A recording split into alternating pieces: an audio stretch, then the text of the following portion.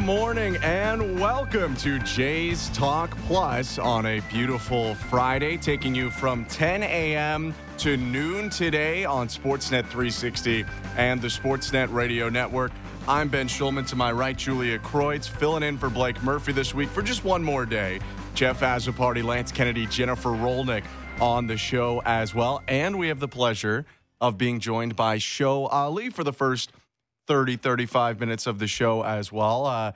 Show coming from sunny Orlando, Florida. The weather not too bad here, though, so I guess not as much of an adjustment coming back as usual. How was the trip, and how are you now? Yeah, I'm doing great, Ben. Thanks for having me, guys. It was nice. It was actually, there was a period of time where it was warmer here than it was in Orlando. Really? Like, when you go on vacation, you kind of think to yourself, wherever I'm leaving, I want it to be awful. I want the weather to stink. And you know what? It was very nice in Orlando, but I think it was like 32 degrees most of the time I was there. It was like 36 degrees here I saw for some periods of this past week. But hey, no complaints. I did watch the home run derby in a hotel room and flipped it on just in time to see Vladdy beat out Randy Arozarena. So that's always fun. In the home territory of Randy Arozarena, or at least in the area, kind of close on that side of Florida. Julia, you had a war with the parking garage yesterday, but I heard it went smoother today. How's it going? Certainly smoother today, Ben. All I needed was to get acclimated, you know what I mean? And so today I just nailed it, came in, parked right in front of the elevator. The elevator worked. There we go. Which was also a positive here. And so I'm fired up. I'm feeling pretty good about myself. Very nice. Feeling very accomplished. Now, I will say this real quick. I work with this guy, with Show Ali, usually starting late afternoon or evening. And I got to say, Show, you're not as lively in the morning. I haven't been told. This is my coffee's here. I haven't taken a sip of it yet. So Ben said we're here for like 35 minutes. So maybe in the last 5 minutes it'll kick in. Who knows? I can't wait. Well, I have to say, I feel like we all work more evenings maybe than mornings. So while I very much enjoyed doing the show and would love to fill in for Blake another time, waking up, I live a little bit far from the city. Waking up at 7 a.m., not my favorite thing about the show. No, it's certainly an adjustment based on our lifestyle, usually covering sports, right? But I think everyone at home is absolutely rolling their eyes at us because 99% of the real jobs on the planet, this is not anything from the norm. No. But great to have you in here, Show, and great to be with you for one more day, Julia. Really exciting show coming up. Lots of guests we have on today's show, not just Show Ali, but Nick Piecoro, a writer for the Arizona Republic, is going to come in, talk some D-backs. Chris Rose of John Boy Media and longtime host of Intentional Talk on MLB Network up until a couple years ago will join us in the second hour. And so will Ben Wagner, who will return to the Sportsnet Radio Network to call some games for the Blue Jays after the All-Star break coming up. We've done a lot of All-Star break talk show, but before we, really get into it, how did you enjoy? You said you watched some of the home run derby. I don't know how much of the game you got to see too, but how did you enjoy the All-Star break this year? Yeah, it was kind of fun. I do think, and you and I have talked about this before off air a lot, but I think the All-Star week could benefit from maybe one or two more additional things, like events perhaps. So, you look at the NBA All-Star festivities and they have all sorts of things, and I know they have the Futures game and so on, and at the celebrity softball game, and they have those kinds of things which do exist, but some kind of skills competition being added to the MLB All-Star Week, I think would be fun. The game itself was certainly fine. I don't think anything crazy happened, particularly in the game. Well, it was kind of nice to see some Blue Jays factor in for better or for worse, let's say.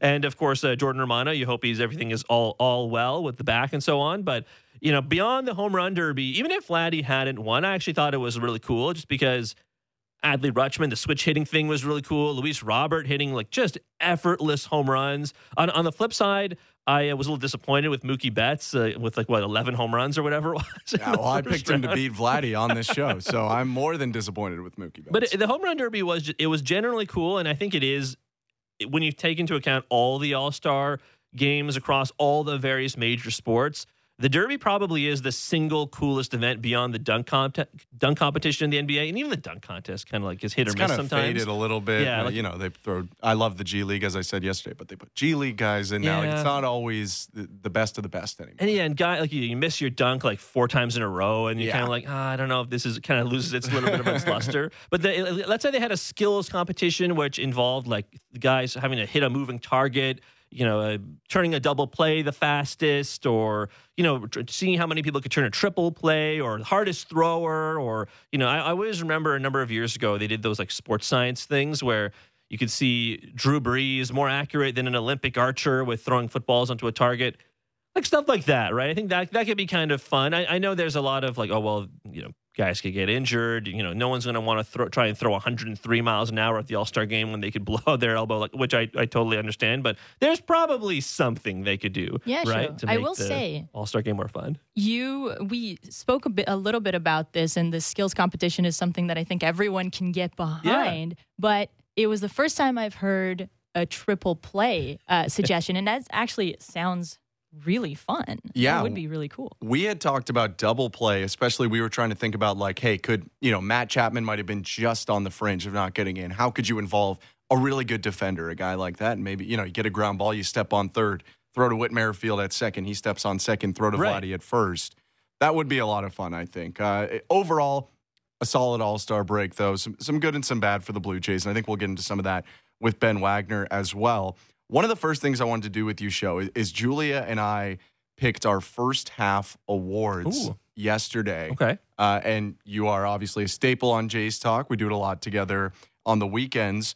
So I wanted to hear your takes. We can give you who we had for each award, and then you can decide, you could agree with one of us.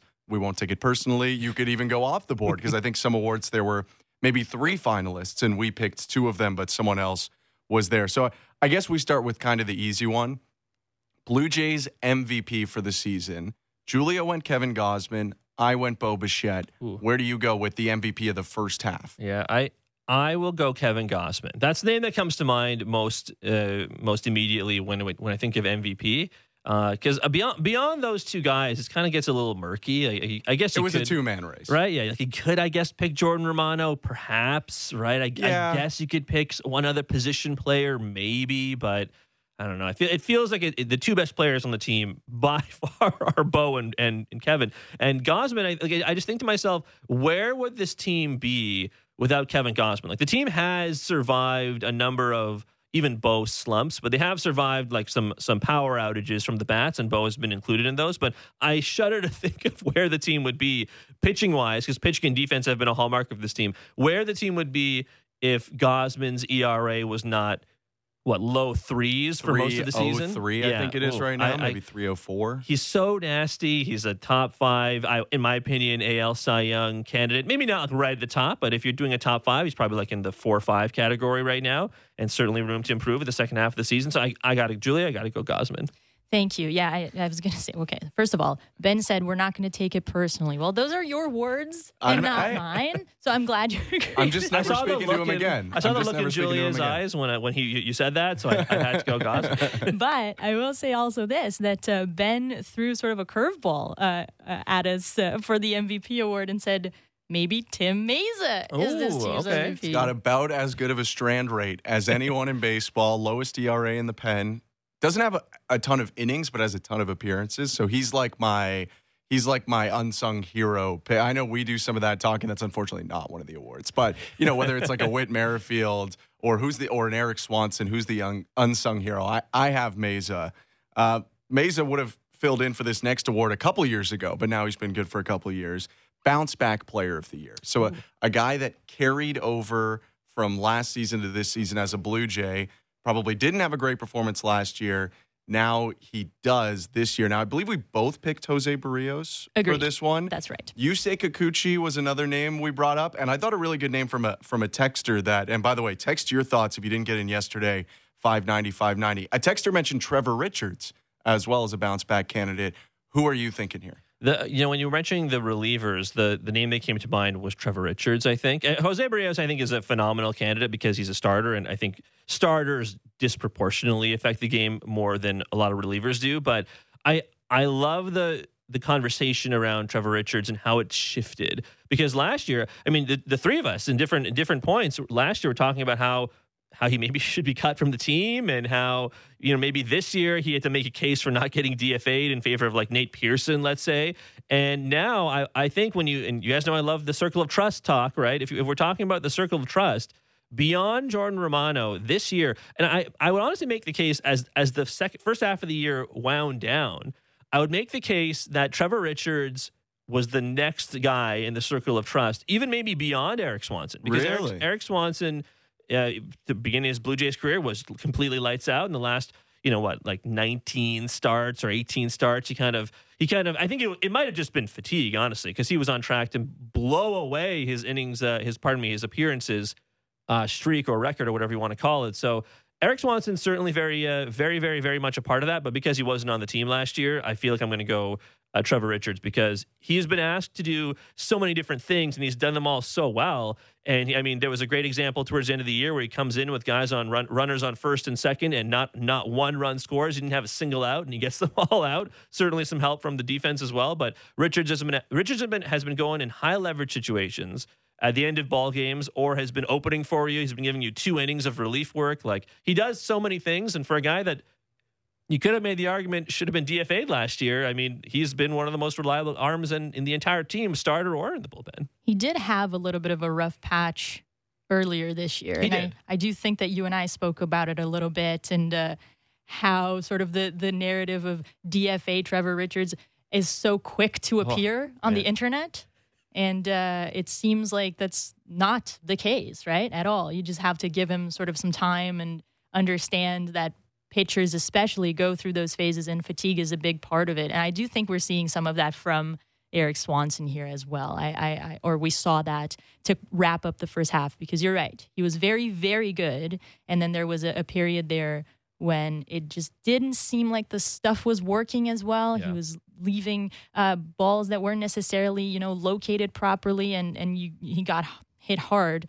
But if, given the chance to rest a bit here, to return, second half starts today, I do believe that we're going to see Eric Swanson back to where he was before. I sure hope so. Yeah, I think that, like you mentioned, fatigue is a big part of it, overuse at certain points, partly due to some of the other bullpen arms not pitching up to the level that they, maybe expected, like a Garcia, and some of it due to the offense, not providing them enough opportunities to win games by 6, 7, 8 runs and not have to use a Swanson. I should also mention, and you brought up yesterday, which was good, Whit Merrifield, I think, could also go in the bounce-back conversation. His numbers were actually pretty fine at the end of last year, but he didn't really grab that second base job last year when they traded for him, and he's an everyday player now, absolutely, and an all-star. So Whit Merrifield with definitely a good bounce-back. We talked a lot about Swanson, and he certainly could fill in this next award. He was my pick. I believe you picked Chris Bassett for this next one, which is Best Newcomer. Rookies or trades or signings. And I think we did deem that Nate Pearson is eligible for this award because, it had been a while since he had really factored in for the Blue Jays. So he is on the board as well. What are you thinking for Best Newcomer? Well, it's a great one. I would love to pick Bassett, but I remember someone had texted us, Ben, a couple of weeks ago, and someone said something like Bassett is a number 3 or 4 starter kind of masquerading as a number 2 starter. And I don't think the texter meant it as a diss by any means. I think it was simply that, that is the role he has fulfilled for, the vast majority of his career. It's just, unfortunately, the other members of the rotation had kind of up and down seasons, and you kind of weren't sure what you're going to get from Berrios. You kind of weren't sure what you're going to get from Kikuchi. And then Manoah has been what he was for most of the first half of the season. So Bassett, kind of almost by default, because he was pitching so well, basically became the Jays' number 2 starter. I think I will go with Nate Pearson because, cool. and I readily admit it's because of expectations being what they are, and expectations were relatively low. I think I said to you guys during spring training that if Pearson threw one pitch at the major league level this season, I would have considered the season a success. And he's thrown way more than one pitch, and he's done it very, very effectively. He did have, we talked about kind of a bumpy road, Julia, for Swanson a little bit. Pearson had a teensy bit of a lull, perhaps, since he got called up, right? It was the road trip in Baltimore and Texas, and you and I did Jays Talk for the Baltimore series, and he got lit up when he played the Orioles. But apart from that game and the very next game when he got the one out against the Rangers, Pearson has been, I would say, phenomenal. Like the fastball moves, it's very, very. He's touching triple digits on the radar gun. A lot of the times he's throwing it. He might have to ramp up to it sometimes. He's showing off other pitches in the arsenal as well. And I know people wanted to see Pearson as a starter, but for the biggest surprise candidate, I mean, Nate Pearson has been so good as a newcomer because I don't know. I just don't know that you could have necessarily expected this based on the very long road Pearson has had. Yeah, and the breaking ball has been working as well. For sure, right? especially that curve. Ooh. Yeah, there was one at bat, and I'm not going to remember who it was, not even who the Blue Jays were playing, but it was, I'm sure that it was, he was facing a guy with a lot of power, and he threw only sliders for that entire at bat, and he struck the guy out, whoever it was. I'm so sorry, I don't remember. But that's what stuck with me was, okay, this is clearly a game plan here, right? This is clearly coming from information that they have gathered type of thing, and it's sliders only. And he managed to make it work and to get it to move enough to fool the batter.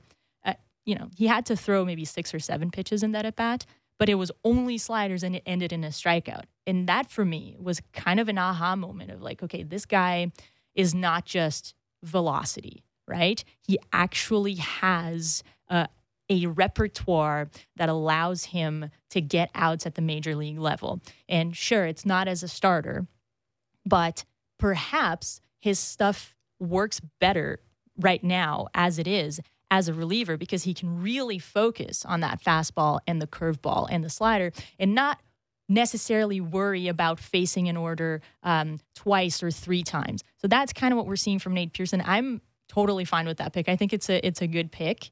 And honestly, good for him, right? Yeah. Good for him for staying healthy, for actually getting to talk about baseball instead of talking about whatever it is that's bothering him, and really grabbing that opportunity and making the most of it. It's been very fun to watch. Do you guys think he's now firmly, if we're talking about guys who are being deployed in high leverage situations, if Eric Swanson and Romano are in there next to Trevor Richards and Tim Mesa, obviously. Tim Mesa, it's almost like a special case because he's deployed in very, very, very specific situations. That's right. But like you were saying, the strand rate is phenomenal for him. But you're adding Mesa in there. Pearson has got to be in there as well right now, right? Yeah, I think that because he can give you a little more length, he at times becomes a little situational, like Mesa, where it's like, hey, do we need 2 leverage innings? So maybe he comes in a 6th inning because he can pitch the 6th and 7th and bridge you to an Eric Swanson. But I see no reason that he's not right now, ahead of Jimmy Garcia in a lot of situations. Jimmy has pitched much better going into the break, and I think that they would really like to still deploy Jimmy in high leverage when possible. But, yeah, I think Nate, the majority of the situations he comes into these days, as opposed to when he first came up and was pitching a lot of low leverage, they're close games. A lot of the time the Blue Jays are leading, and even if they're not, they're down 1 or 2 in the later innings, and they'll throw them in there against the top of the order against power hitters like Julia mentioned. Romano, Swanson, Garcia, Richards, Pearson, Garcia, I think has pitched better. My only point is if these are the guys who you're relying on from innings 6 to 9, that's like bullpen's in pretty good shape these days. You do want to augment it, and Chad Green will probably augment that in the not too distant future. But I mean, it's certainly in a very good place right now. Cross your fingers, hope everyone remains healthy. But even if someone does go down, and the chances are between now and the first week of October, that the chances are that 1 or 2 guys will probably get injured because that's just how baseball works. But even if 1 or 2 guys do go down, the bullpen is in a pretty good spot right now. Yeah, it's. I think it's on the offense a lot too, to sort of give these high leverage guys a break because there's a reason why they've been pitching so much, right? It's that the Blue Jays are playing a lot of close games and a lot of low scoring games in many ways. And that will tax a bullpen. It will. And it may even make a bullpen look a little less deep than it is because you're always seeing the same high leverage guys. And then if one of them falters at one point, it's very, it's easy to point at the bullpen arm and say, okay, this is their fault. But the truth of the matter is that this offense was meant to score more runs, and it just isn't. Yeah. So that is something that I'll be looking for in the second half here to see if the Blue Jays offense can actually give its relievers a break here. And that's a great segue into our Defensive Player of the First Half award, which felt fairly obvious to us. Both of us went with Kevin Kiermaier in this situation. I do think that there is a bit of a fight put up by Dalton Varsho. And, you know, one person texted in and they said that they wanted Bo Bichette to be the Defensive Player of the Year because I think it had to do with as much improvement as the skill that he's headed short. What are your feelings there? Yeah, I would love to go. Part of me wants to go, maybe because the Diamondbacks are in town. I'd love to pick Dalton Varsho, but I'm going to go Kiermaier as well. Kiermaier Varsho is pretty high up there in like the whole defensive run saves metric, but so is Kevin Kiermaier. So Varsho actually leads all major league outfielders in defensive runs saved. I guess the only guys I can think of last time I checked the list who would be above him, not just from outfielders, but from any position, I know Ha-Seong Kim with the Padres was pretty high up there. Fernando Tatis Jr. was pretty high up there, which is frankly shocking considering this is the first year he's played in the right field. He's still second. He is second in defensive runs saved. That's pretty absurd. Yeah. So, I mean, the guy's a star, right? But my point is that Varsho has been very much in the thick of things with defensive run save. We saw just a week ago or a week and a half ago, him make just some brilliant throws in from left to get guys at home and get guys at second base when they thought they could stretch a long single into a double. So, hey, that's great for Varsho. But Kiermaier has been just phenomenal out there in center field. And I think that the other half of what makes Kiermaier a great pick for this award is also that his presence has actually allowed you to shift George Springer over to right field. I don't think he's played a single game in center field all season. And I feel like we've seen far fewer DH games for Springer this year. Like, there have been some, obviously, and he was placed on the paternity list right before the All-Star break. But beyond that, he hasn't DH'd all that much. Whereas last year, I feel like we saw him DH a lot, and maybe a part of that was because he was being asked to do a lot in center field. Now he's being asked to do slightly less in right field, so perhaps there's an argument to be made for wanting a little bit more offensive capabilities from Springer. But to his credit, he has been rounding back into form in the last 2-3 weeks, let's call it, before the All-Star break. But I think that's why I would pick Kiermaier, because his presence has allowed that whoever you put in left to be shifted around, whoever you put in right to be shifted around. And most of the time it is Varsho in left and Springer in right. But if you want to give Varsho a day off because he's not hitting well, hey, you can keep Kiermaier in center and you can put Merrifield in left field, or you can put Biggio in right field if Springer wants a day off and you don't want to put him in center. Like, I think Kiermaier's presence has allowed the outfield to continue to be even more versatile, which is kind of cool. I love that. Yeah, Matt Chapman obviously should get a mention as well. He is actually the Blue Jays leader in Baseball Reference WAR. Part of that due to his offensive contributions, part defense. The only argument, and I picked Kiermaier, so I agree. Okay. I think in the favor of Varsho, other than the 3 extra defensive runs saved maybe, is many more innings played defensively. Kevin Kiermaier is kind of a 3 out of 5 kind of guy, or maybe 4 out of 6 days he's playing. Whereas Dalton Varsho, like when Kiermaier goes to the bench, it's not Springer in center because it's Varsho. Yeah. But I think Kiermaier's the Defensive Player of the Year. This one a tough one, so we'll definitely do our answers and give you a sec to think if you need. We were looking like our favorite quote, or like I called it favorite personality moment, like moment that wasn't necessarily super baseball related, something about these guys. And so I went with the quote with Brandon Belt when he gave a quote to MLB.com when Shohei was leading him by over 1 million votes in the DH race. And it's like, that's how you know it's rigged. Everyone knows I'm a better hitter and better leader than that guy. Julia, what was yours again? Yours was the Gausman. Mine was Gausman's rally beers. That was a good one too. Yeah. Blue Jays started to turn things around. He scuffled in that outing against Minnesota. And so he said, I was in the training room, and when they started turning it around, I did exactly what I was doing because I'm superstitious. And then someone asked, well, what were you doing? He said, well, I had a beer out. So we started winning, so I had to open another one. And he called it rally beers. That's a good one. I like that.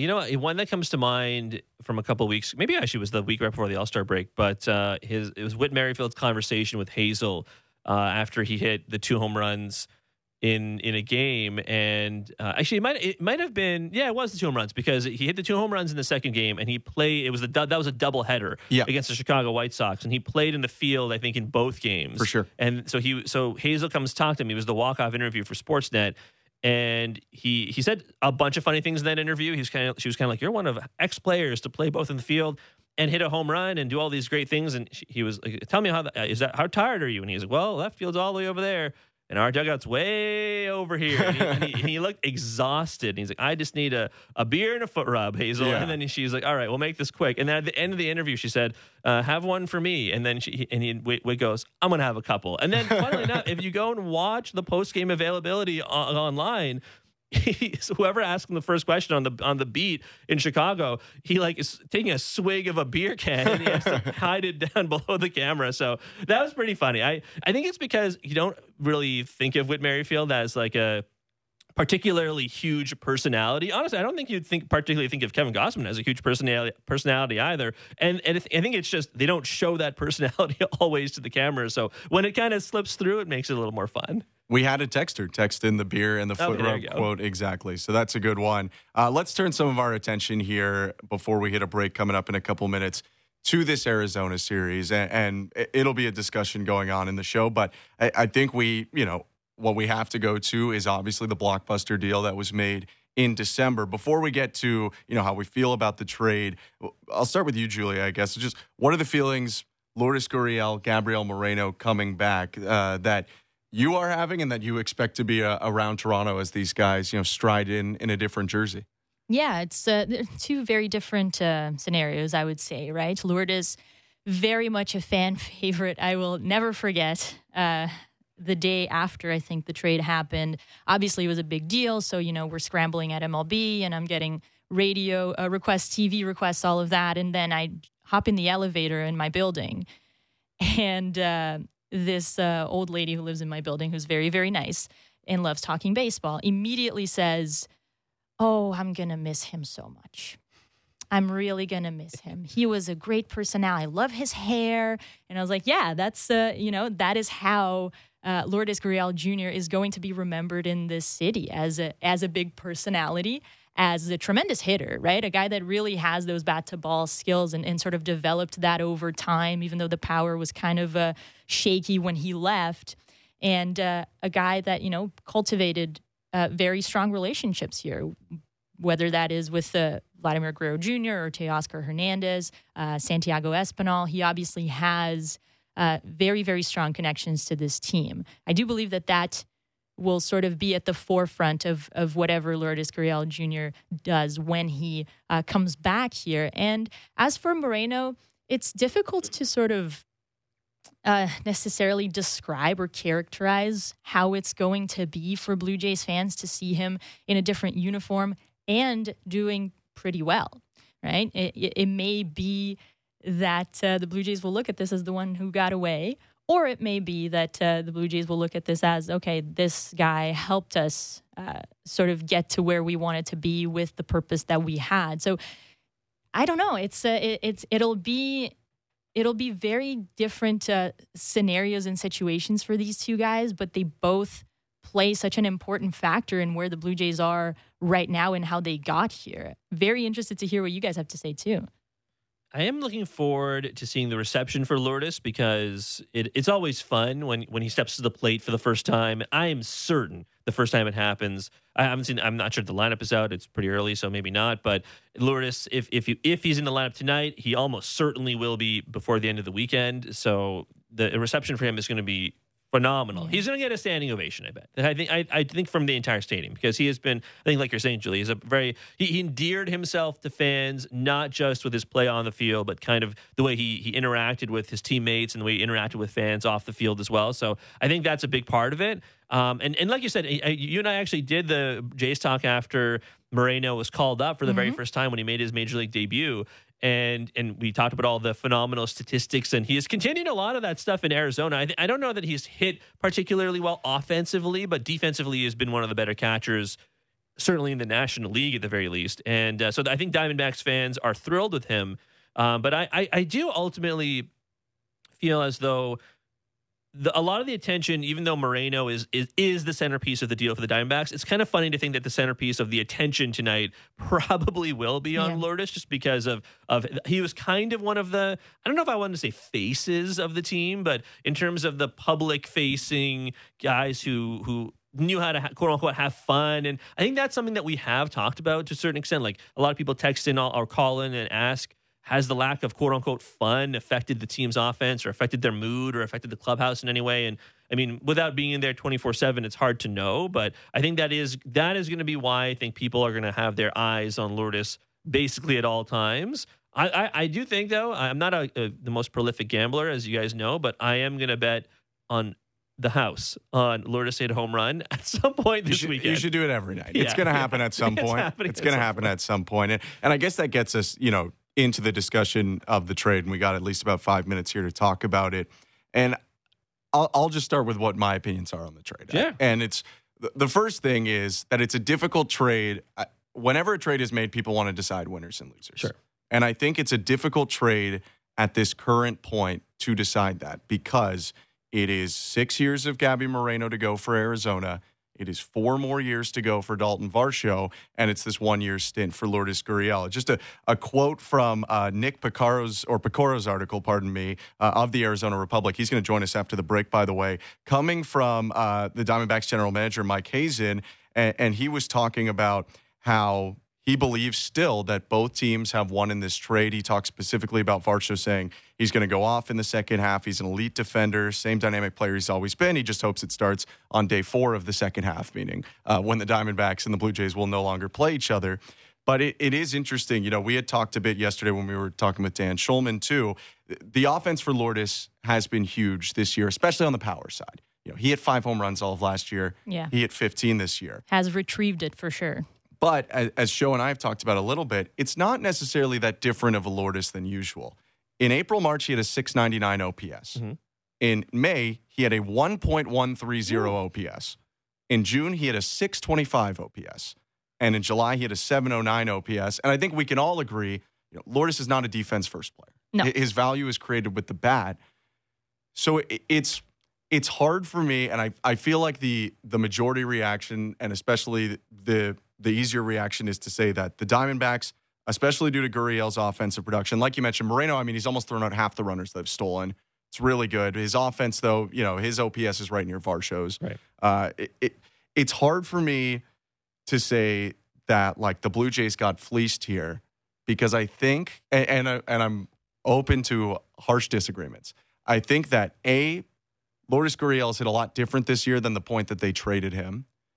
And B, it's much harder for us to quantify defensive value. And I think Moreno brings a lot of defensive value, but it is at least worth noting for me that in Baseball Reference WAR, they would determine that Dalton Varsho has had a better season individually than Lourdes or Moreno. Right. In total, they've contributed more wins above replacement. But I'm done narrating. So, Julia, your thoughts? No. You're correct. I think it's kind of soon to pass judgment on that trade specifically.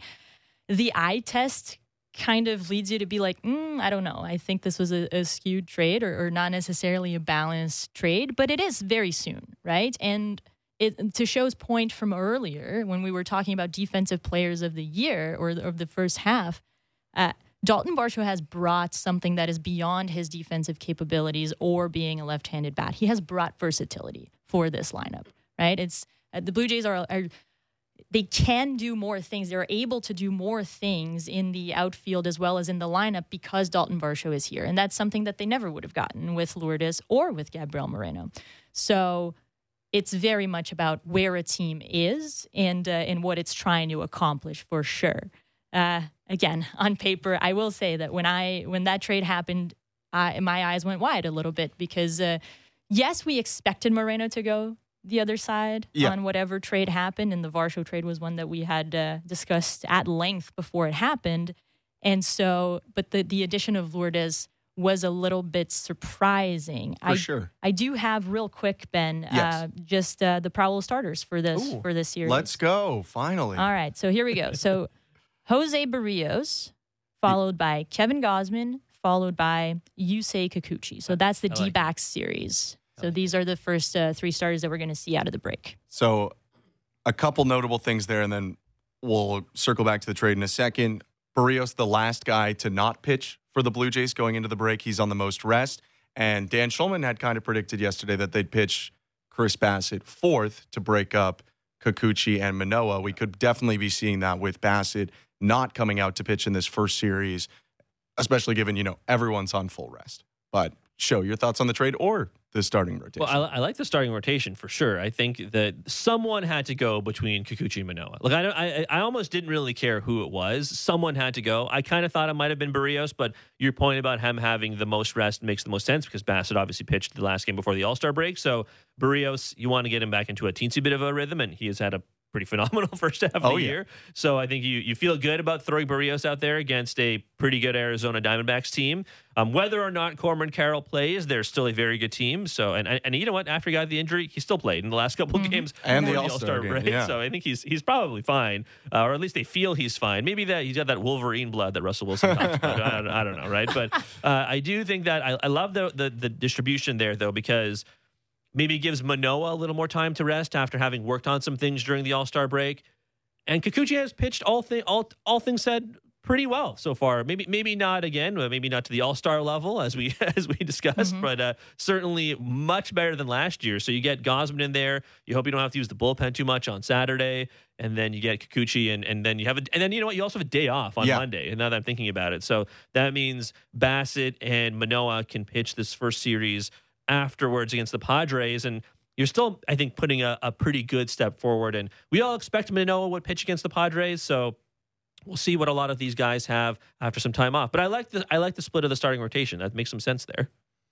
That is Show Ali. Show, thank you so much for joining us today. You can hear him on the Sportsnet Radio Network, on Jays Talk, and elsewhere. Have a good rest. I don't know when you got in yesterday, but assuming that, you might need a little sleep after the long flight. So have a good rest, and I'll see you soon. Yeah, I got in yesterday very early, and then I promptly fell asleep on the couch. Okay, so you're good. We're good. Yeah. You're good. You're good. That's Show Ali. I'm Ben Shulman. She's Julia Kreutz. We're going to step aside, but when we come back, Nick Piecoro from the Arizona Republic will join us. We'll delve deeper into that trade and talk a little bit more D-backs. That's coming up on Jays Talk Plus on Sportsnet 360 and the Sportsnet Radio Network. Discussing the biggest stories that matter to Toronto sports fans. The Fan Morning Show with Ailish Forfar and Justin Cuthbert. Subscribe and download the show on Apple, Spotify, or wherever you get your podcasts.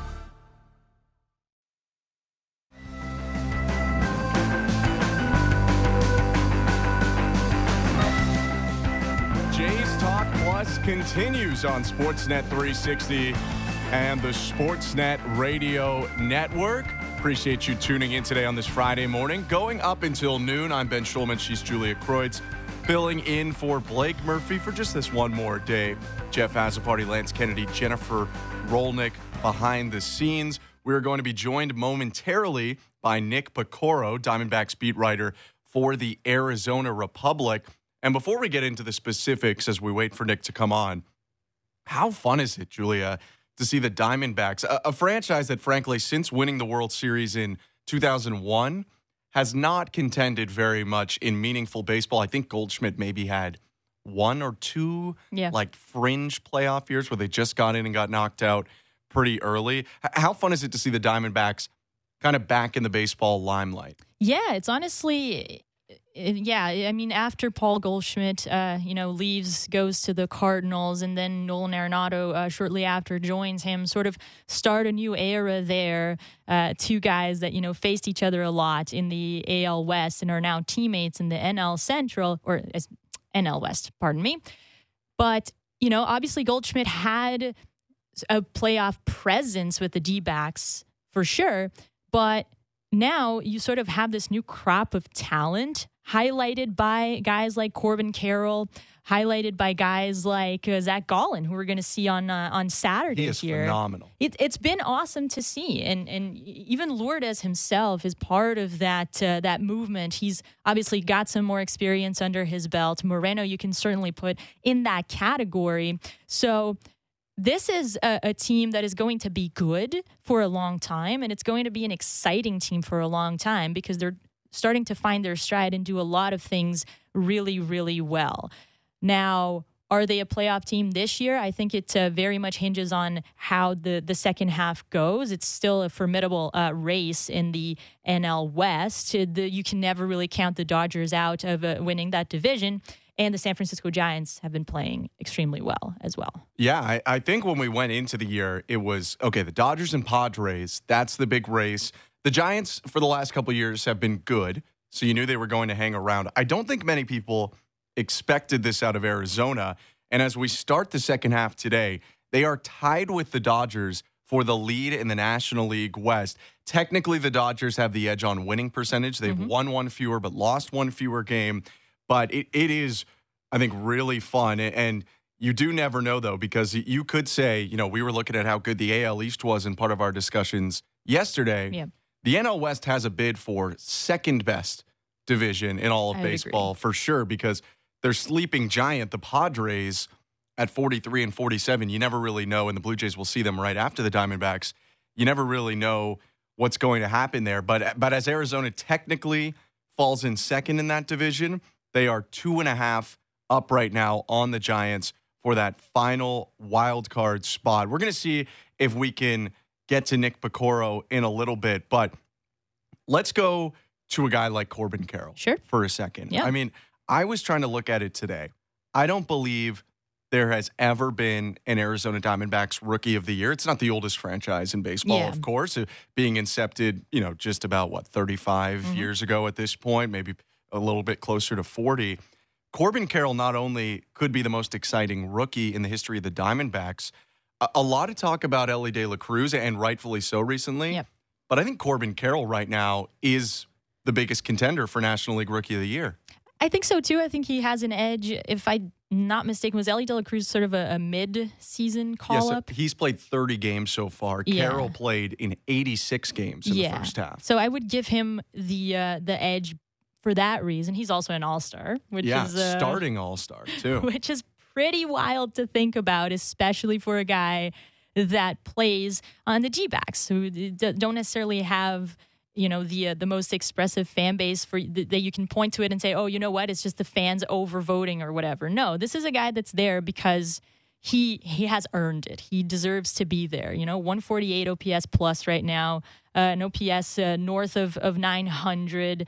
He's got 26 stolen bases, and that to me is the most eye-popping number of this line for Corbin Carroll. So there's a lot of excitement around this guy. It's not just that he has come on and hit for average and hit for power. It's that he can do several different things on the field that have put the Diamondbacks in a good position to win, as well as just brought some excitement for that city. And then the pieces around him tie the whole thing together and make this, honestly, one of the more interesting or exciting teams to follow this year. Yeah, I think that there's a lot of guys that Blue Jays fans might not know very well. And I think part of it, like you mentioned, the Diamondbacks are not the most widely publicized team in Major League Baseball. They also play at least close to the West Coast, which means their games are on late. Not a lot of people on the East Coast are watching. And I'm not sure people fully know, what kind of just beast at the plate Christian Walker is. 18 homers this year, an 848 OPS at first base. And this is really the second year that Walker's been really good. I think Blue Jays fans remember a time when Ketel Marte was someone that they thought they might target. Well, Ketel Marte, after some injured years and a couple down years, I mean, he is right back to what he is doing. They have Geraldo Perdomo, who has been really, really good for them, and he's a 23-year-old shortstop hitting well above average right now. It is, and even I heard Corbin Carroll talking about this at the All-Star break. They have Evan Longoria rotating in for them as well. And he talked about how massive Longoria and his experience have been. This team, I think, is a bit deeper, especially on the offensive side, than maybe a lot of people realize they are, especially over in the east side of North America. Let me ask you something, though, because we had a conversation yesterday about who sort of has the edge in the AL East. And I think you gave it a little bit to the Orioles, or maybe which team is the best in the AL, right? I thought the Orioles might catch them just due to some Rays injuries. Right on. And And I said, you know what? I will give the Rangers an edge here. In addition to the Rays, obviously, we both agreed on the Rays. But I did say something about veteran presence, experience, and that making a difference come playoff time. And even on the road to the postseason, what it is that you can do to remain healthy, what it is that you can do to sort of optimize your time on the field and make sure that you're helping the team get to October without sacrificing October, right? Is there a similar narrative or a similar point here to be made about the D-backs in that NL West competing against teams like the Dodgers or even the Giants, who have some veterans like Brandon Crawford, for example, and some guys that have been there and really experienced a full season and the postseason as well, and sort of all of the demands that come with it? Is it a similar idea to what I brought up yesterday with the O's? I do think that the Diamondbacks do lack a bit of experience, for sure. I think the Orioles even more. I mean, we went through it. I just went through their kind of like starting nine usually, and I believe Adam Frazier was the only guy that had played in the playoffs. They have some guys off the bench like a Hicks or something like that have been there, but I do think that's one of the biggest pluses of someone like Lourdes Gurriel, that he has been there with the Blue Jays for at least, the 2022 playoff run, the 2021 race where they finish a game out of the playoffs, and the 2020 playoff run for however you want to value that as well. And then, of course, Evan Longoria has played in a World Series. Absolutely. He's been on many really talented teams, especially in Tampa Bay, but also I believe he was on that 100-win Giants team as well. That happened in 2021. So I think they are a little better served. Mm-hmm. But then again, when you compare, like you're saying, to the Dodgers, I mean, the Dodgers are like a Hall of Fame roster still playing right now. They have guys all up and down the roster who have not just made the playoffs, let's say, but a litany of World Series champions and really experienced guys starting at the front with Mookie Betts and Freddie Freeman. And you have J.D. Martinez and Max Muncy and Jason Hayward. I mean, these are all guys that have won World Series, some of them multiple. Yeah, kind of makes you wonder if the Dodgers have been underperforming as well. I think so. And they've been brutally injured at times in the season. And I think part of that has to do with the fact that they've built an older roster. And I think that that's going to happen. They've relied upon some guys that maybe they weren't expecting to rely upon. Yeah, losing Gavin Lux at the start of the season. Right at the start. And then losing their scheduled backup, Miguel Rojas, and playing like Mookie in the middle of the diamond at times, which Mookie Betts is phenomenal. And he hung in there in the middle infield in a way that, frankly, most major leaguers, even major league quality players, could not just come from the outfield to the infield where they haven't played in years and looked like they fit right in. But I do think that for the Diamondbacks, they could be on the wrong side of a Dodgers run. Now, that's not to say they wouldn't make the playoffs. Right. But I wonder if the Dodgers potentially heat up and then you kind of maybe flip a coin. One of the Giants or the Padres, I think, could have a really big second half. Giants were as aggressive as anyone in the offseason. It didn't work out for them, but they offered Aaron Judge. They offered all these guys. And I wonder if some of that aggression now gets channeled into the trade deadline, and if some of those bigger names are available, could the Giants augment their roster too in a way that, for Arizona, they have a solid system, but a lot of their system is on the major league team right now. That's how it's worked out for them. If you had to pick a favorite for that division, would that be an easy answer for you? I think I'd go with the Dodgers. Now, it's not like easy because I really respect what the Diamondbacks have done so far. But I look at Arizona, too, and I think this was one thing that we looked at with Baltimore, to be fair. There is not a lot of starting pitching depth on this Arizona team. Zach Gallen has been as good as anyone, like you mentioned. Merrill Kelly has been phenomenal. After that, it's been really shaky. Like the Blue Jays will see Ryan Nelson tonight. It's a 5.19 ERA and 18 starts for Nelson. He's made the third most starts and pitched the third most innings out of the rotation of anyone.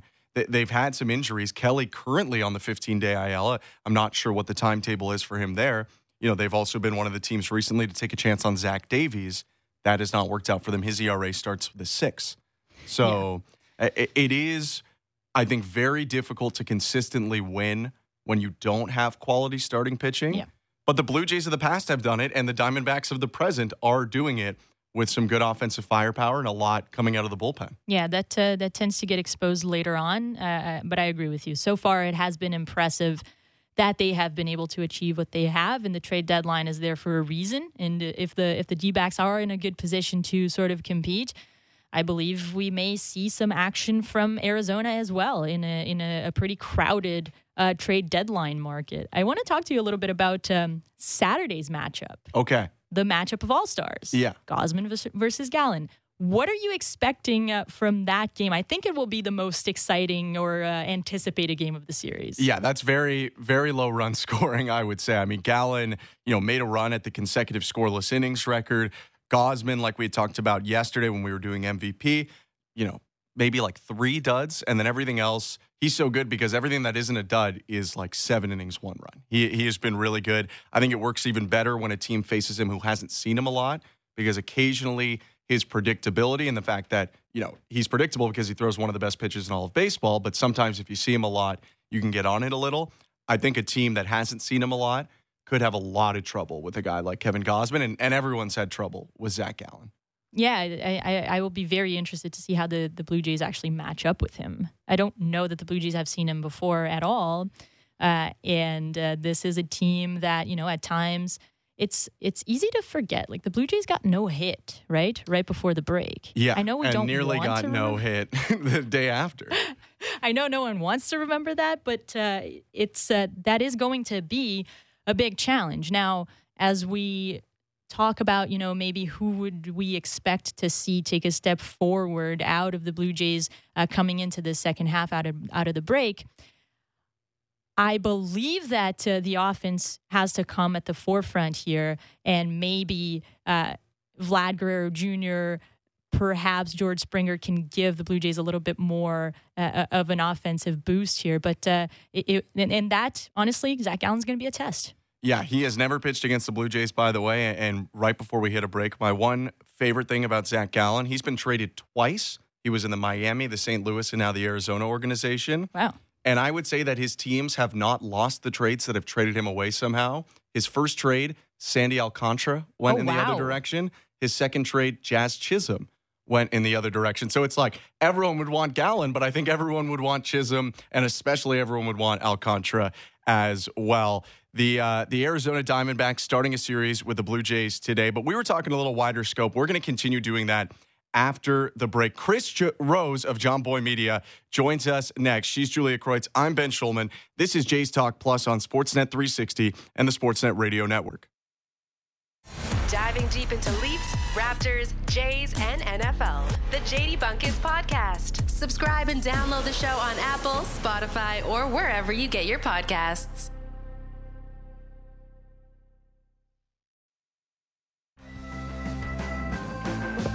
Rosie gets the last pick. He's up here. He has his own seat. Check this out. I don't even know who's left, to be honest with you. I got Vlad. I got Vlad left.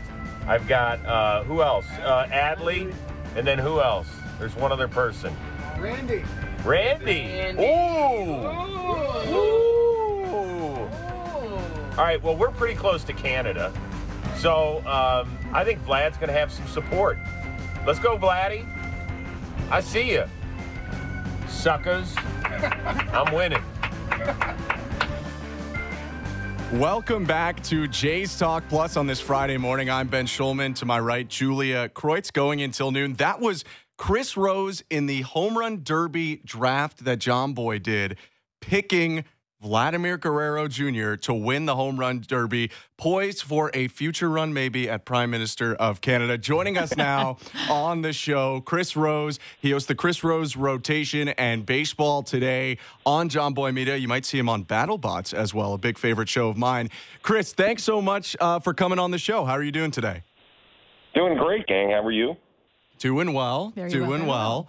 Before we get into the nitty-gritty, I know a very common rotation mate of yours, Trevor May, maybe an original rotation mate as well, was a big part of SiriusXM's MLB Network coverage this past week. Are you like a proud dad in a way, watching Trevor go from your podcast now to national radio as well? Well, that guy's so smart, he can do anything.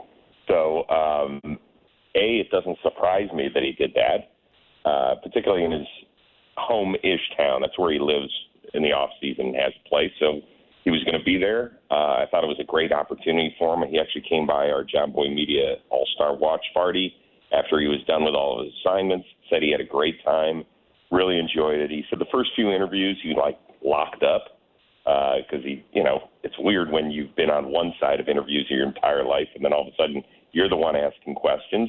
But he said once he got going, it was good to go. So, by the way, I want to go back to the Vlad drafting in the Home Run Derby. I just want to thank everybody else, the van, all of my John Boy Media teammates, because they're the morons that skipped over him. So by the time it got to me, I was like, sure, why not? So I wish if I had gone first or second, I would have looked way smarter than I was actually in that clip. Okay, Chris, but be honest with us here. Had you gone first or second, would you still have picked Vladimir Guerrero Jr.? Well, we'll never know now, will we? We'll never know. Yeah, I probably wouldn't have. So, but it was fun. It was good to see him.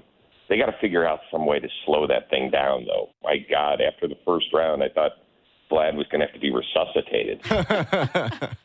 Yeah, it was pretty interesting to see just the fatigue setting in and what that does to a player. It's a pretty fascinating tournament, obviously, as part of the All-Star break here, Chris. And I wanted to ask you, first of all, what the environment was like, and second of all, was Shohei Ohtani the biggest topic of conversation throughout that break? I mean, I think Shohei will be for the next 2.5 weeks, and has every reason to be. I mean, if the Angels, they've got to figure out what they're going to do, because if he doesn't stick around and they end up getting just a compensatory pick for him and he leaves anyway, that's terrible for that franchise, in my opinion. As far as the atmosphere, I love Seattle. I think it's a ton of fun. The Home Run Derby was great when J-Rod was up. It was electric. Other than that, it was okay. I think baseball made a mistake having 3 straight All-Star games on the West Coast.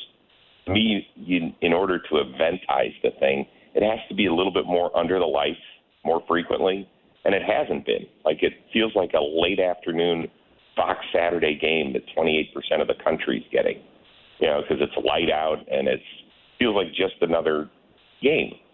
So, there's a few things that, unfortunately, they're not going to be able to do to improve the game. Yes, it was competitive at the end. We got the winning run on first base in the 9th inning, so that part was cool.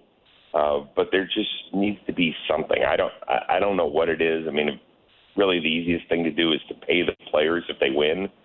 But, of course, those cheap-ass owners will never do that. So we're kind of stuck right now. Yeah, we were talking about it. Not that I want the All-Star game to mean this much, but that I thought it might be more, or it was more entertaining for what it was worth when home field in the World Series was on the line. Now, it didn't make any sense, but the players really had something to play for in those games. And if there's some other way they could incentivize them, maybe it would help out the All-Star game overall. Of course, that game is about showcasing players. That's the main thing that you do on the Chris Rose rotation, bringing in a player every episode to host the show alongside you.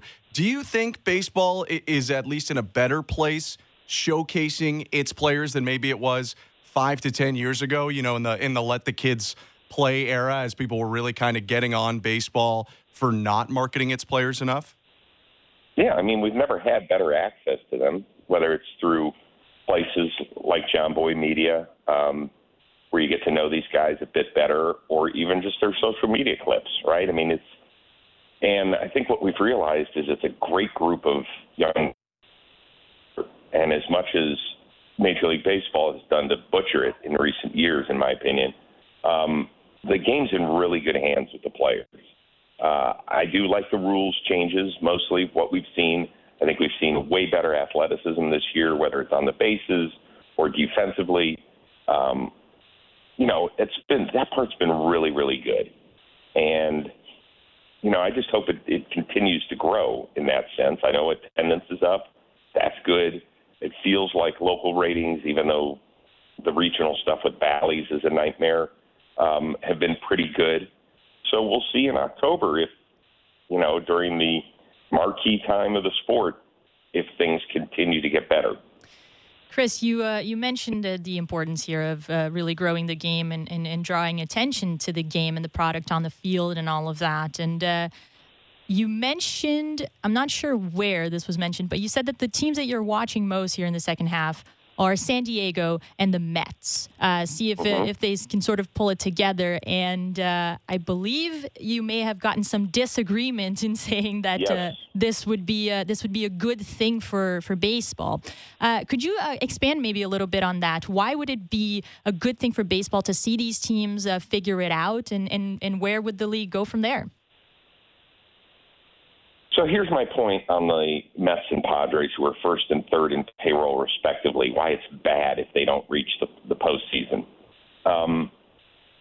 Even if you root for teams that are quote-unquote small market size, and that terminology is a joke because there are some really rich owners in small markets that would just rather pocket their dough than spend it on players, okay? Let's take the Cincinnati Reds, for example. One of the most young, exciting teams in baseball. Well, those kids are going to grow up one day and become arbitration eligible. And then they're going to be on the cusp of free agency. And you know what that's going to mean? It's going to cost your team a lot more money to pay them and keep them here, right? So that's a big deal. Do you want to see the Reds have to trade Elly De La Cruz in 4 years because they can't afford him? Or do you want to pay him good money? I mean, the Mets, yes, they paid a ton of money to their rotation in particular, but they drafted and developed guys like Pete Alonso, Brandon Nimmo, Alvarez behind the dish is getting there. Jeff McNeil was a draft pick of theirs. So they have a lineup that's littered with a bunch of guys that they just wanted to be able to continue to pay. Wouldn't you like that? Or do you want to have to trade Pete Alonso because you can't afford him? So even though it's fun to pick on the big kids that spend money, that might be you one day and your team. So I don't understand what the big deal is. Yeah, I think it's something that could hit home with the Blue Jays, too, coming up, especially with contracts like Bo Bichette and Vladimir Guerrero Jr. in the next couple of years coming to an end. On that most recent Talk in Baseball, you guys were also talking about some of the top teams in the American League. I think there's a pretty clear top three, at least. Rays, Rangers, Orioles, by record at least, have really shot up there. The Blue Jays weren't in that mix. Do you think that they still have a chance to push up into that upper echelon of the American League? Well, they better get going. I picked them to be in the World Series at the beginning of the year. I mean, come on. I held up to my end of the bargain. By the way, rule of thumb, you don't ever want somebody from Cleveland, Ohio rooting for your team. That's usually, that's usually end of the road stuff. I actually think out of all the teams in the American League that the Blue Jays are in a pretty decent position. Because I don't look at their club and say there's a glaring hole somewhere, right? Ryu's going to be on his way back shortly. I think I just saw yet another rehab stint. Manoah is obviously the huge wild card here. Are we going to see what we saw for most of the first half, or are we going to see what we saw in his start last Friday against Detroit? I certainly hope it's the Friday one. I'm rooting for him. Other than that, like they're positionally, I think they're in pretty good shape. It doesn't feel like they've got a main weakness anywhere. They might need some guys to play better. Vlad's going to have a way better second half if they want to get to where they want to get to. So I think their rotation is good enough to sit around and see how Ryu comes back and how Manoah comes back. Their bullpen, obviously every team can use a better bullpen arm somewhere along the line. So if you want to tinker with that a little bit, fine. But don't you feel like for the most part, like the Jays just have to play better? It's not like, we got to make this move. Is that the predominant feeling up there? I think so. I think, there's some people who want a big swing, but it hasn't been a great farm year for the Blue Jays. And at the end of the day, like you said, there's not an obvious place to fit in a new player because you would have to pull off a pretty big swing at the trade deadline to unseat one of the 9 or 10 guys that go in for the Blue Jays. Yep. I mean, that's the way I see it. So They've got a second half where they start out with 2 NL West teams at home. I believe they got Arizona this weekend, and then they've got San Diego coming to town before they start a road trip. So we'll see. They're right in this thing, and once you get in the dance, that's all that matters, right? We saw the 5 and 6 seeds in the National League a year ago lace it up for a chance to go to the World Series. So as long as you get in, that's good enough. The bye sounds nice. I'm not so sure it's a great thing for a baseball team to be off for almost a week before playing its most meaningful baseball of the year. Definitely saw that in the National League last year. Chris, really appreciate you joining the show today, and good luck with baseball today with Vinny Pasquantino. That sounds like a lot of fun. We'll be tuning in. Yeah, that'll be, come on, you won't be tuning in. You're going to be working because it's in 15 minutes. But here's the thing. You can watch it later on our YouTube channel, so in that sense you can tune in. And how many times a day people say you sound just like your dad? Is it a gazillion? I used to get that with my dad when I'd pick up the phone in my house. He's got. How often do you hear it? I hear it a little, though. He's got probably, an octave lower, I would say, than I do. He can push it down to a spot that maybe I don't have yet. Yeah. So when he used to yell in the house, did he ever raise the octave or did it stay low? No, it's more of like a push down, I think, if anything, because it's a broadcast projection type thing, Oh, God, yeah. No, I couldn't handle that. I would do whatever my dad said if that's the voice coming out of that mouth like that. Got it. Listen, this was a lot of fun, gang. Thank you so much. Appreciate it. Thank you very much. That was Chris Rose of John Boy Media, host of the Chris Rose Rotation and Baseball Today and BattleBots and a whole lot more. A lot of fun stuff. Really great from Chris. And Ben Wagner is now joining us to follow that up. We got the national perspective. We now are joined by Ben Wagner, radio play-by-play voice for the Blue Jays. Ben, how's it going? Relaxed, refreshed, and coming out of the gate strong. Let me tell you that. Wow, that's quite the way to come onto the show. I think this is the coolest "How are you doing?" answer we've gotten all week. Good job. That's what 4 days off for me can do. I just shoot it right out of the cannon. Yeah, and the Blue Jays avoiding getting no hit in 2 straight days right before the break is, or at least shut out. I think it may be a bit of a help there. We're going to talk about the upcoming series, but big news yesterday, and you had some discussion about it on Twitter, the release of the 2024 schedule. I know mines are on 2023 right now, but what stood out to you from that 2024 schedule for the Blue Jays? The timing is always one. The All-Star break is so interesting, right? Because now Major League Baseball has lumped all of these things into a small window. And it's like you can't digest them fast enough. They're just coming at you hot and heavy. I am a big fan of looking at the schedule, how it rolls out, who you play, when you play. And if anything has taught us about this season, it's not who you play, it's when you play them, specifically from a Blue Jays schedule standpoint. So next year is already intriguing with the balanced schedule. Are we seeing kind of the same frequency that we saw this year? Are there going to be large gaps? And certainly there are large gaps. That's the number one thing that stuck out for me. If you look at the last month and a half, there's not a lot of division play in there for the Blue Jays. I mean, next to none. I think the number is 10. I don't have the info in front of me right now, but when I was kind of scouring it, that is one of the things that I jump to right away when I look at the schedule and I try to see where the Blue Jays are going, who are they playing, and where are identified early pockets of play that might mean something down the road. So, and then there's like the baseball lover in me. All right, where is Chavez Ravine on the schedule? Where is the Wrigley Field on the schedule? And the Blue Jays are going to play on both ends of Chicago next year. So that's really cool, and doing it on 2 separate trips. So going to Wrigley Field is one of the unique experiences, I think, for any Blue Jay fan, if they can make the travel accommodations, because it certainly could be an exciting little pocket of play that would sink in great with Seattle, Minneapolis, Detroit. I know a ton of Blue Jay fans go down to Boston, but if you can mix a trip to Wrigley in there, it's something that just doesn't happen all that often. So it's a very, very unique experience, and it would be awesome to see a lot of blue and white up there on the rooftops.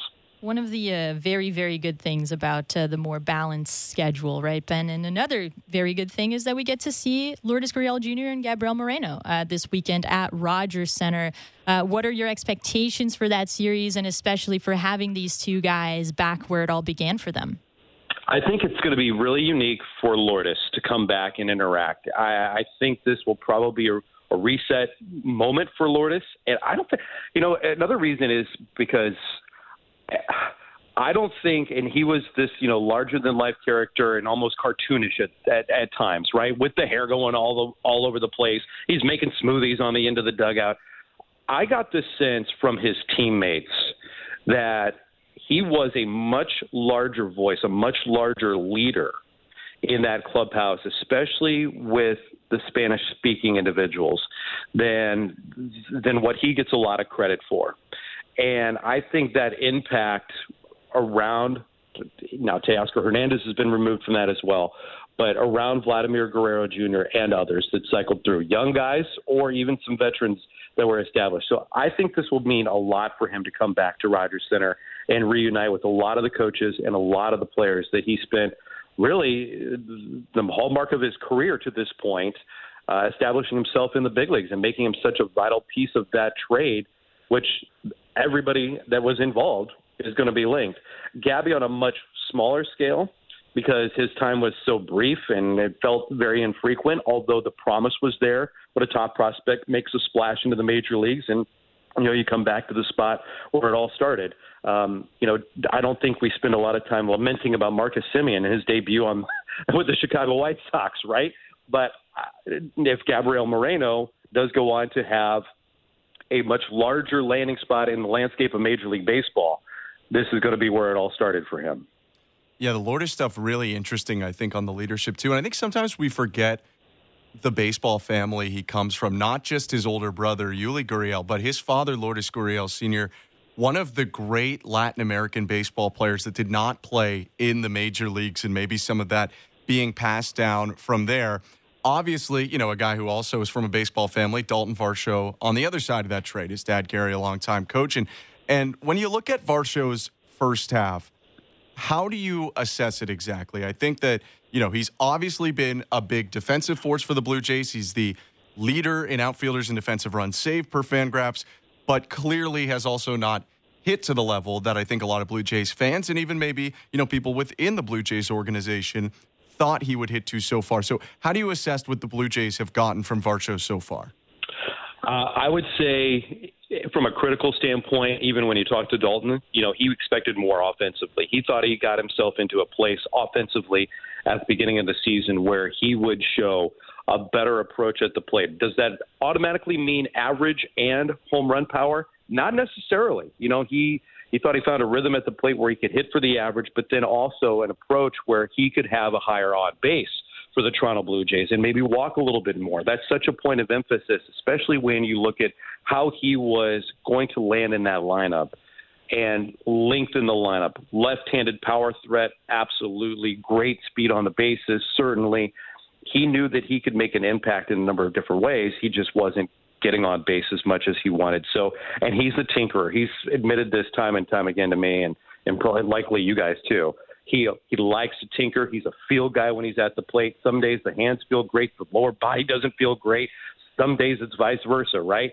When it all comes together, you might have a hot patch, and he might rattle off 5 home runs in 10 days. And we've seen him lean on that power at times. We just haven't seen consistencies. And I think that's the biggest detractor from not only a Blue Jays fan base, but certainly starting with him, starting with Dalton. He wants that consistency. And I know that's an emphasis for him in the second half. Yeah, we'll certainly be watching that closely in the second half here, Ben. Another guy that was sort of singled out perhaps or put in the spotlight with that trade, even though he didn't go anywhere, was Alejandro Kirk, right? So there was some question there about which of the 3 catchers the Blue Jays would move. Some argued for Kirk to be moved. Some argued for Moreno, without the major league experience and with what the Blue Jays are trying to do. But Alejandro Kirk has not necessarily been the same hitter that we have seen in years past, right? He's still getting on base, but the power has yet to show up this year. What have you made from Kirk's season, and how can he sort of retrieve that form that we've seen from him before? Yeah, I think the last couple of years probably are the highest in value that Alejandro Kirk had behind him, right? And I think even going back to 2021, where Alejandro Kirk's name was kind of floating out there. And it's a luxury for the Blue Jays because all three guys have been sought after. You have the number one prospect, you have the flash that Alejandro Kirk became, and there was certainly a lot of interest around Danny Jansen behind the plate. Now, you know who the Blue Jays decided to keep. This season for Alejandro Kirk, he has just not been able to elevate the ball. Whatever is going on with his swing path, with his timing at the plate, he has not been able to find the consistency to get the barrel onto the baseball and keep it off the ground. And if you show up at Rogers Center around 2:30 in the afternoon, you're going to see Guillermo Martinez out there doing flips with Alejandro Kirk.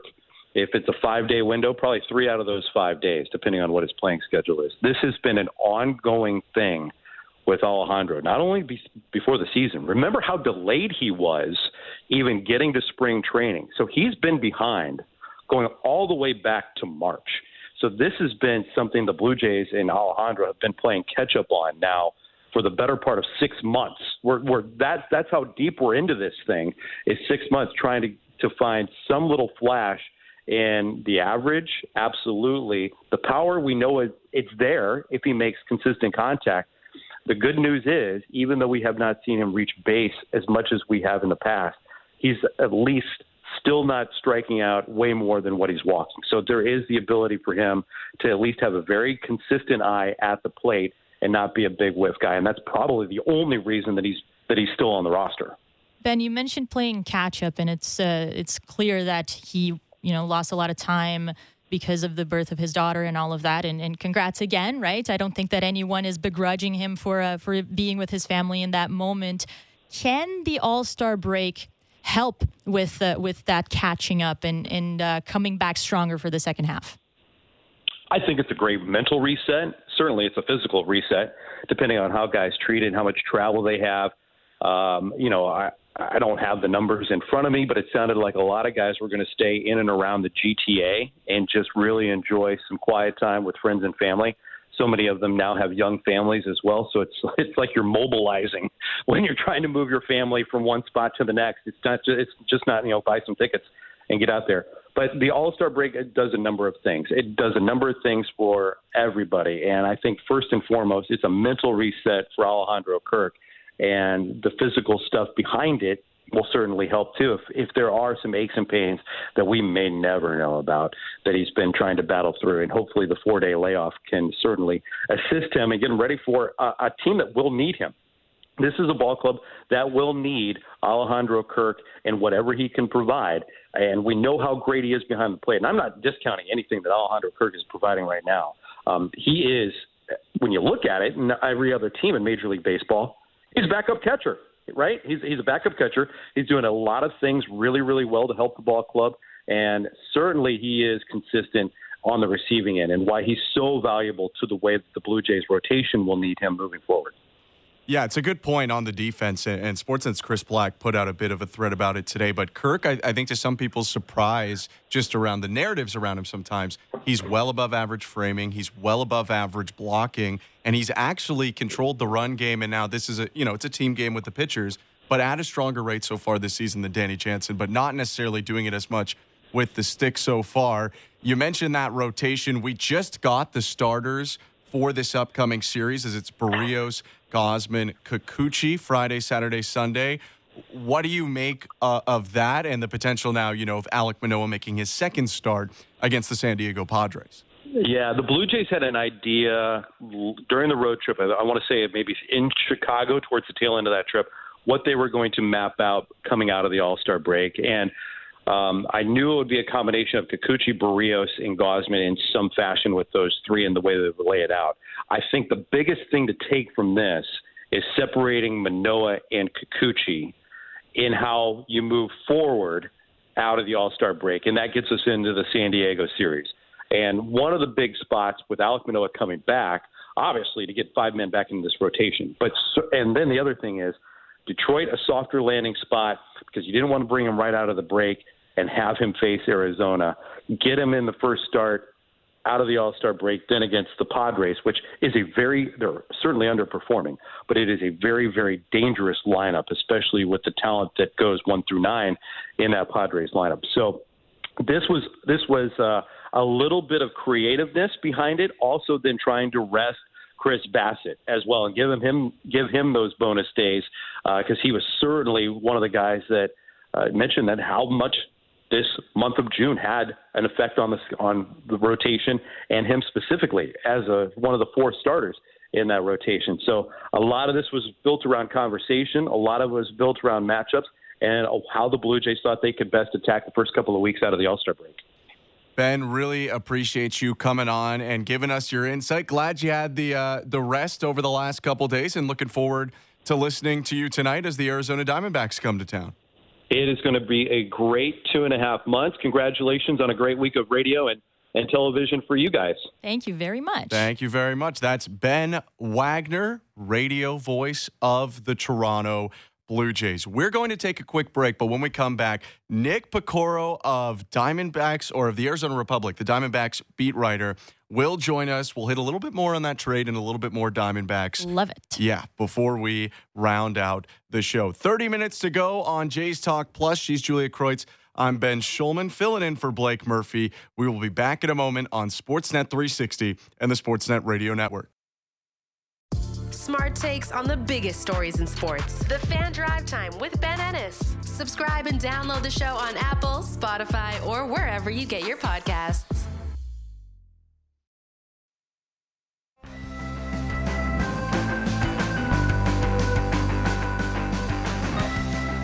A little bit more time to go on Jays Talk Plus on Sportsnet 360 and the Sportsnet Radio Network. I'm Ben Schulman. She's Julia Kreutz.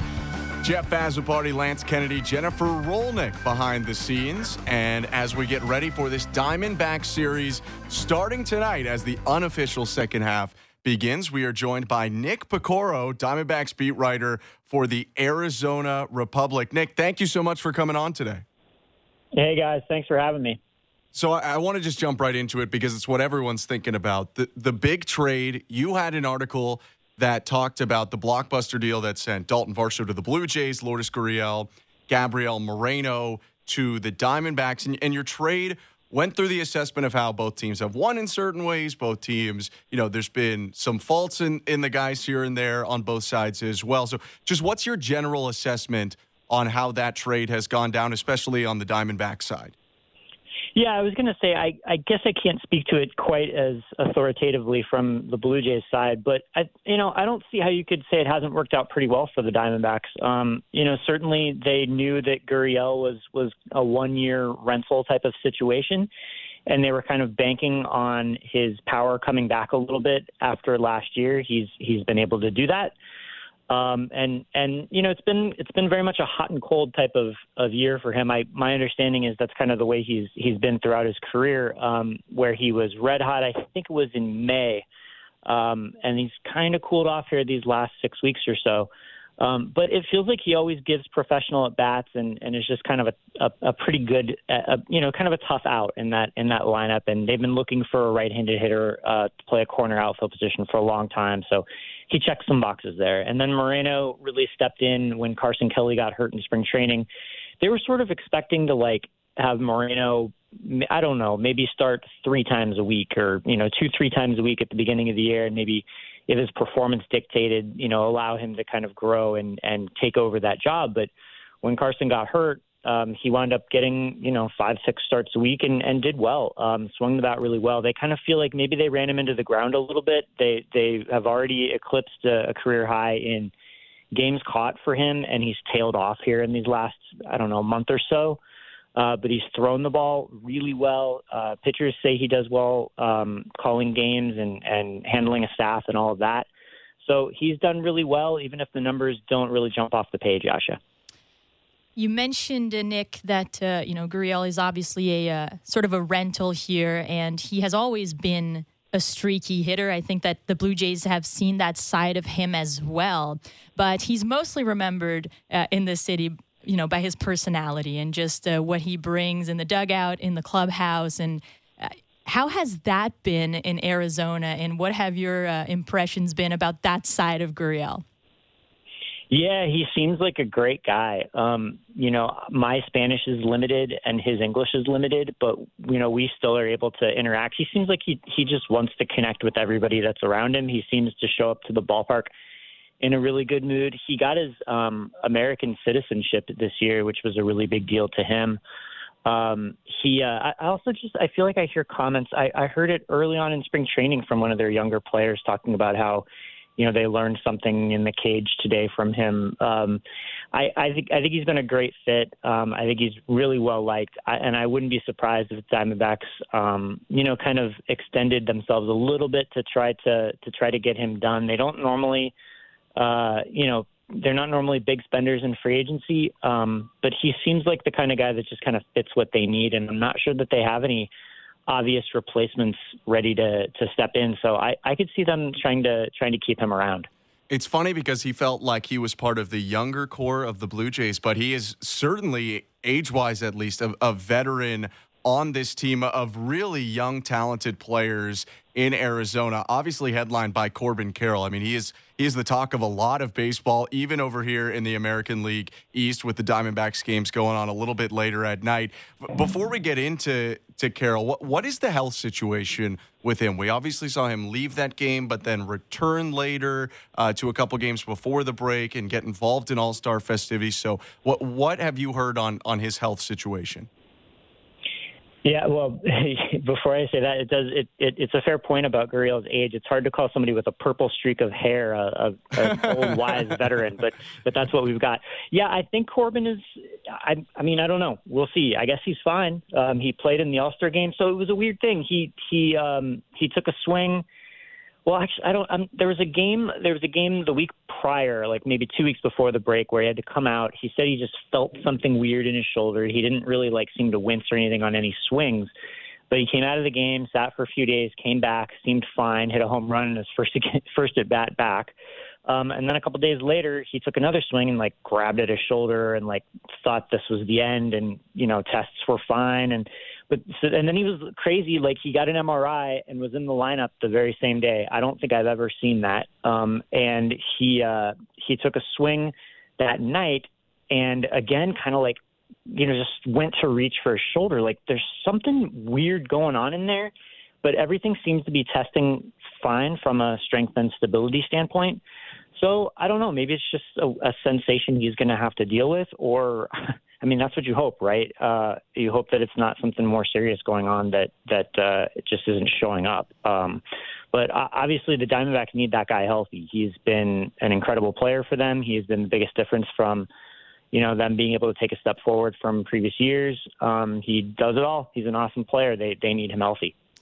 Yeah, Carroll, obviously rookie season, all-star starter. It seems like there is a ton of hype around him. And I'm wondering, Nick, if you have ever seen this level of excitement for a D-backs rookie here, and, just overall, how much expectation is there for Corbin Carroll with this organization? Well, I don't know the answer to your first question. The Diamondbacks have had some really good rookies over the years, and guys that get hyped and get people excited. I guess I can say I don't think I've ever seen anybody that's fully delivered on them the way that he has. He was, a top 5 prospect and stepped in and basically hasn't struggled at any point. He's that. I wrote something the other day. It just kind of feels like his career trajectory is on a similar path as Mike Trout's. That guy that just sort of shows up, and from the first day they play their professional game, they just do nothing but hit. And he has. I don't think he's had more than a 2-week stretch where he's sort of only kind of struggled. He's just been that guy in the middle of the lineup that opposing teams have to know is coming up. He can beat you in so many different ways. He's one of the fastest guys in baseball. He has way more power than you would expect for someone that's listed at, I think he's around 5'10", 180 or something. He's just a normally built. He's obviously very strong, but he just doesn't look like Aaron Judge. But he still is able to hit balls, that hard. He's a special player. He might end up being the best player I've ever covered. I covered all of Paul Goldschmidt. I guess I covered the tail end of Randy Johnson. That's a different type of thing. I'm talking position players. But this guy is fantastic. He's been a lot of fun to watch. I hope you guys get to see him do some cool things this week. Yeah, we do too, as he has kind of pushed the Diamondbacks right to the top of this NL West. And last one before we let you go here, Diamondbacks enter the second half tied with the Dodgers. Obviously, teams coming into the year that didn't necessarily look like they were going to have the same season, but the Diamondbacks were leading the division for the majority of the first half. What do you think the expectations are around Arizona on where this team should finish when this second half is done? That's a good question. It's funny how it works, right? I mean, the Diamondbacks are only a couple of games worse than the Blue Jays. I was looking at that, and it just feels like the expectations or the mood around both teams is very different. There's a sense of disappointment, it seems like here, or just frustration that they haven't been able to get going totally. And in Arizona, it's the opposite. Everybody's psyched and they're pumped and they feel like this is the beginning of something. And maybe it is. We'll see. They have definitely got an interesting group of young position players. They're going to need some of these guys to continue to take steps forward. They're going to need to get their rotation kind of more in order. And they probably are going to need to figure out some bullpen roles as well. It does feel like a good year to be kind of taking that step forward in this division. The Dodgers have a lot of talent, but they're still sort of figuring some things out, I feel like. They're just more vulnerable than they've ever been. The Padres obviously have been sort of a mess. They have a ton of talent, and I don't think anybody would be surprised if they won, 18 out of 20 or something and put themselves right back in the middle of it. And the Giants have played well, but I don't feel like it's as insurmountable of a division as maybe it appeared at the beginning of the year or was over the last few years with the Dodgers, Giants, and Padres. So we'll see. That the Diamondbacks are probably going to be active at the deadline, and we'll see if they can hold everybody off. Yeah, it should be a really fun race, whether it's in the National League West or the National League Wild Card. Nick, appreciate you joining us and enjoy this series between the Blue Jays and the Diamondbacks. Thanks for having me on, guys. Thank you. That is Nick Piecoro, Diamondbacks beat writer for the Arizona Republic. Yeah, it's a really interesting second half lining up for the D-backs. It's a really interesting second half lining up for the Blue Jays. Yeah. We've asked a lot of other people what they think is going to go down in the second half for the Blue Jays. I think we owe them our own opinions. What do you expect here, Julia, as we have about 10-ish minutes left? Yeah. What do you expect for the Blue Jays to end up doing in this second half? I think the number one thing, I do believe that we're going to get a bounce back from Vladimir Guerrero Jr. I do think that what he did in the final couple of weeks will carry over, and whether that be, a mental boost from the Derby or whatever that may end up being, I do believe that he has it in him to look more like 21 Vladdy than he has so far since 2021. So I'm not saying that he's going to hit 40 homers or whatever. We'll leave that to Show Ali's bold predictions for sure. I think he, bold predictions intentionally, but he said 35. Yes, certainly. But I believe that there is a chance that we're going to see a bounce back and he will sort of go back to being the guy that Blue Jays fans and the organization really expects him to be here. So that would be number one. And the Blue Jays are a playoff team. I don't think that you can count them out or, be as pessimistic as to say that they're not going to make it. They will.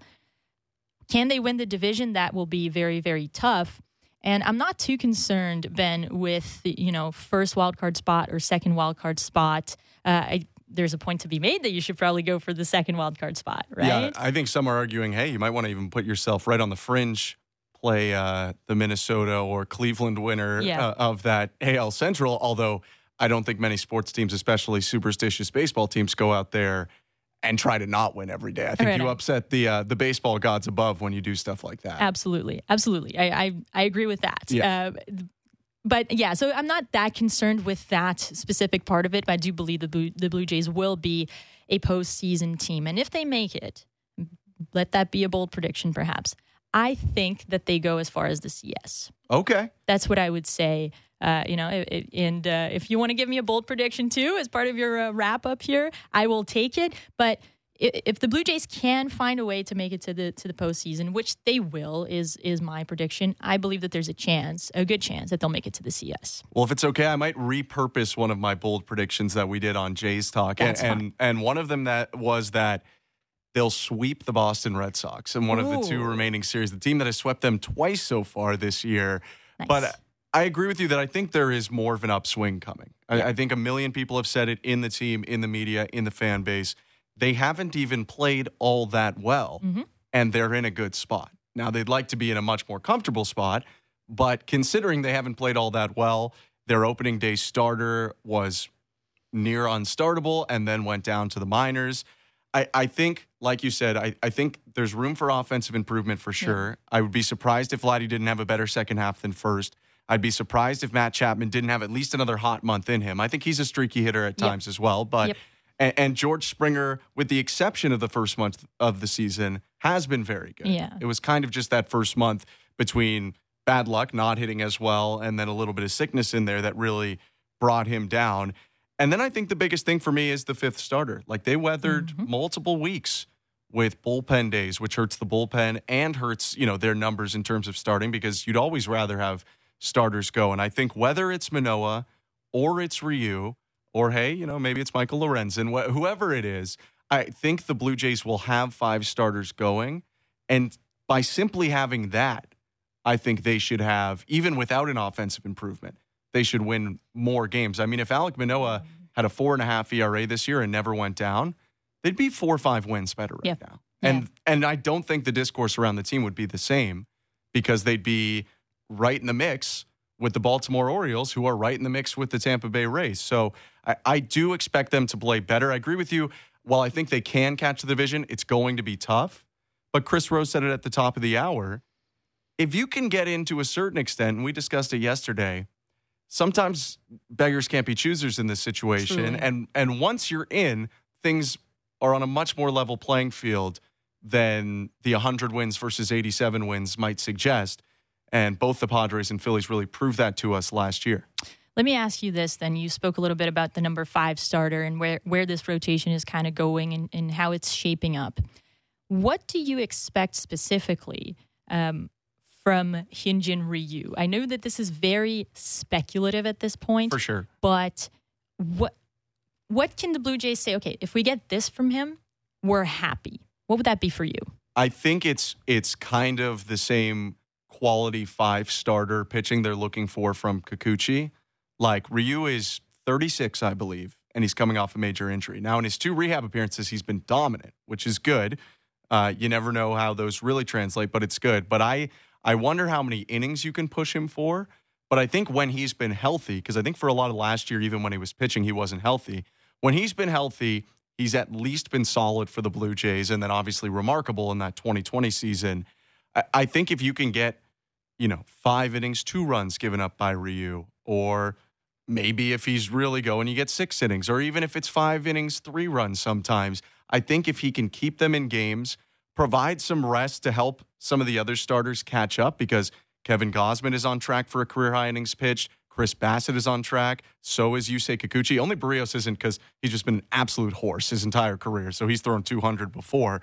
But I think if you can get some of that rest, and some of that will come too with, can the offense help these guys out? But I think Ryu could be helpful for them, and I think a 6-man rotation could be interesting for them, or maybe he's insurance if things start to go a little bit sideways for Alek Manoah too. We've only seen 1 start there, so we really don't know what they're getting from Manoah yet. Yeah, certainly a valuable addition, no matter how you slice it, no matter how you utilize him. Hyun-Jin Ryu will be an important piece of what the Blue Jays are trying to do here. This one is one that I'm excited to hear from you as well, which is, who do you think will be maybe the biggest star or the biggest contributor in this second half, excluding guys like Bo Bichette and Kevin Gausman? I really think that they have found something since Danny Jansen returned from the injured list. And love it. And, I do think they need Vladdy to lead from the front and stuff like that. But Danny Jansen has the ability to flip games. He's going to strike out a lot. He's going to swing and miss a lot. He's going to roll over a lot. That's just part of his game. But in a season where they're hitting far fewer home runs than they were last year, they need to be able to turn those first and second one-out situations into 3 runs sometimes. Or we saw it in the final game of the first half where Danny Jansen, with one swing, tilts a game that the Blue Jays really looked like they were going to lose. So I really think the healthier he gets, the better he's been getting. And he had a great year last year at over 800 OPS, and I think he's creeping towards that again. He could be massive for the Blue Jays going forward. That's a great pick. Thank you. How about you? Yeah, Danny Jansen is a good one. I think that we're going to see more from Alejandro Kirk. I don't think necessarily I could put him in the star category, but we are going to see more from him, I believe. Yeah. Dalton Varsho is a good pick here. He will probably heat up and do more at the plate than he has. But my real pick would be Matt Chapman. I honestly believe that he has the potential of, getting back to that star quality and helping the Blue Jays sort of get to their finish line here. In a contract here, it should be a lot of fun. Blue Jays are taking on the Diamondbacks today. The second half starts at 7:07. You can hear all of the coverage coming up on the Sportsnet Radio Network. Appreciate you tuning in this whole week, Julia. A ton of fun working with you as well. She's Julia Kreutz. I'm Ben Schulman, Jeff Azzopardi, Lance Kennedy, Jennifer Rolnick behind the scenes. A lot more coming up, so stick with us. But this has been Jays Talk Plus on Sportsnet 360 and the Sportsnet Radio Network.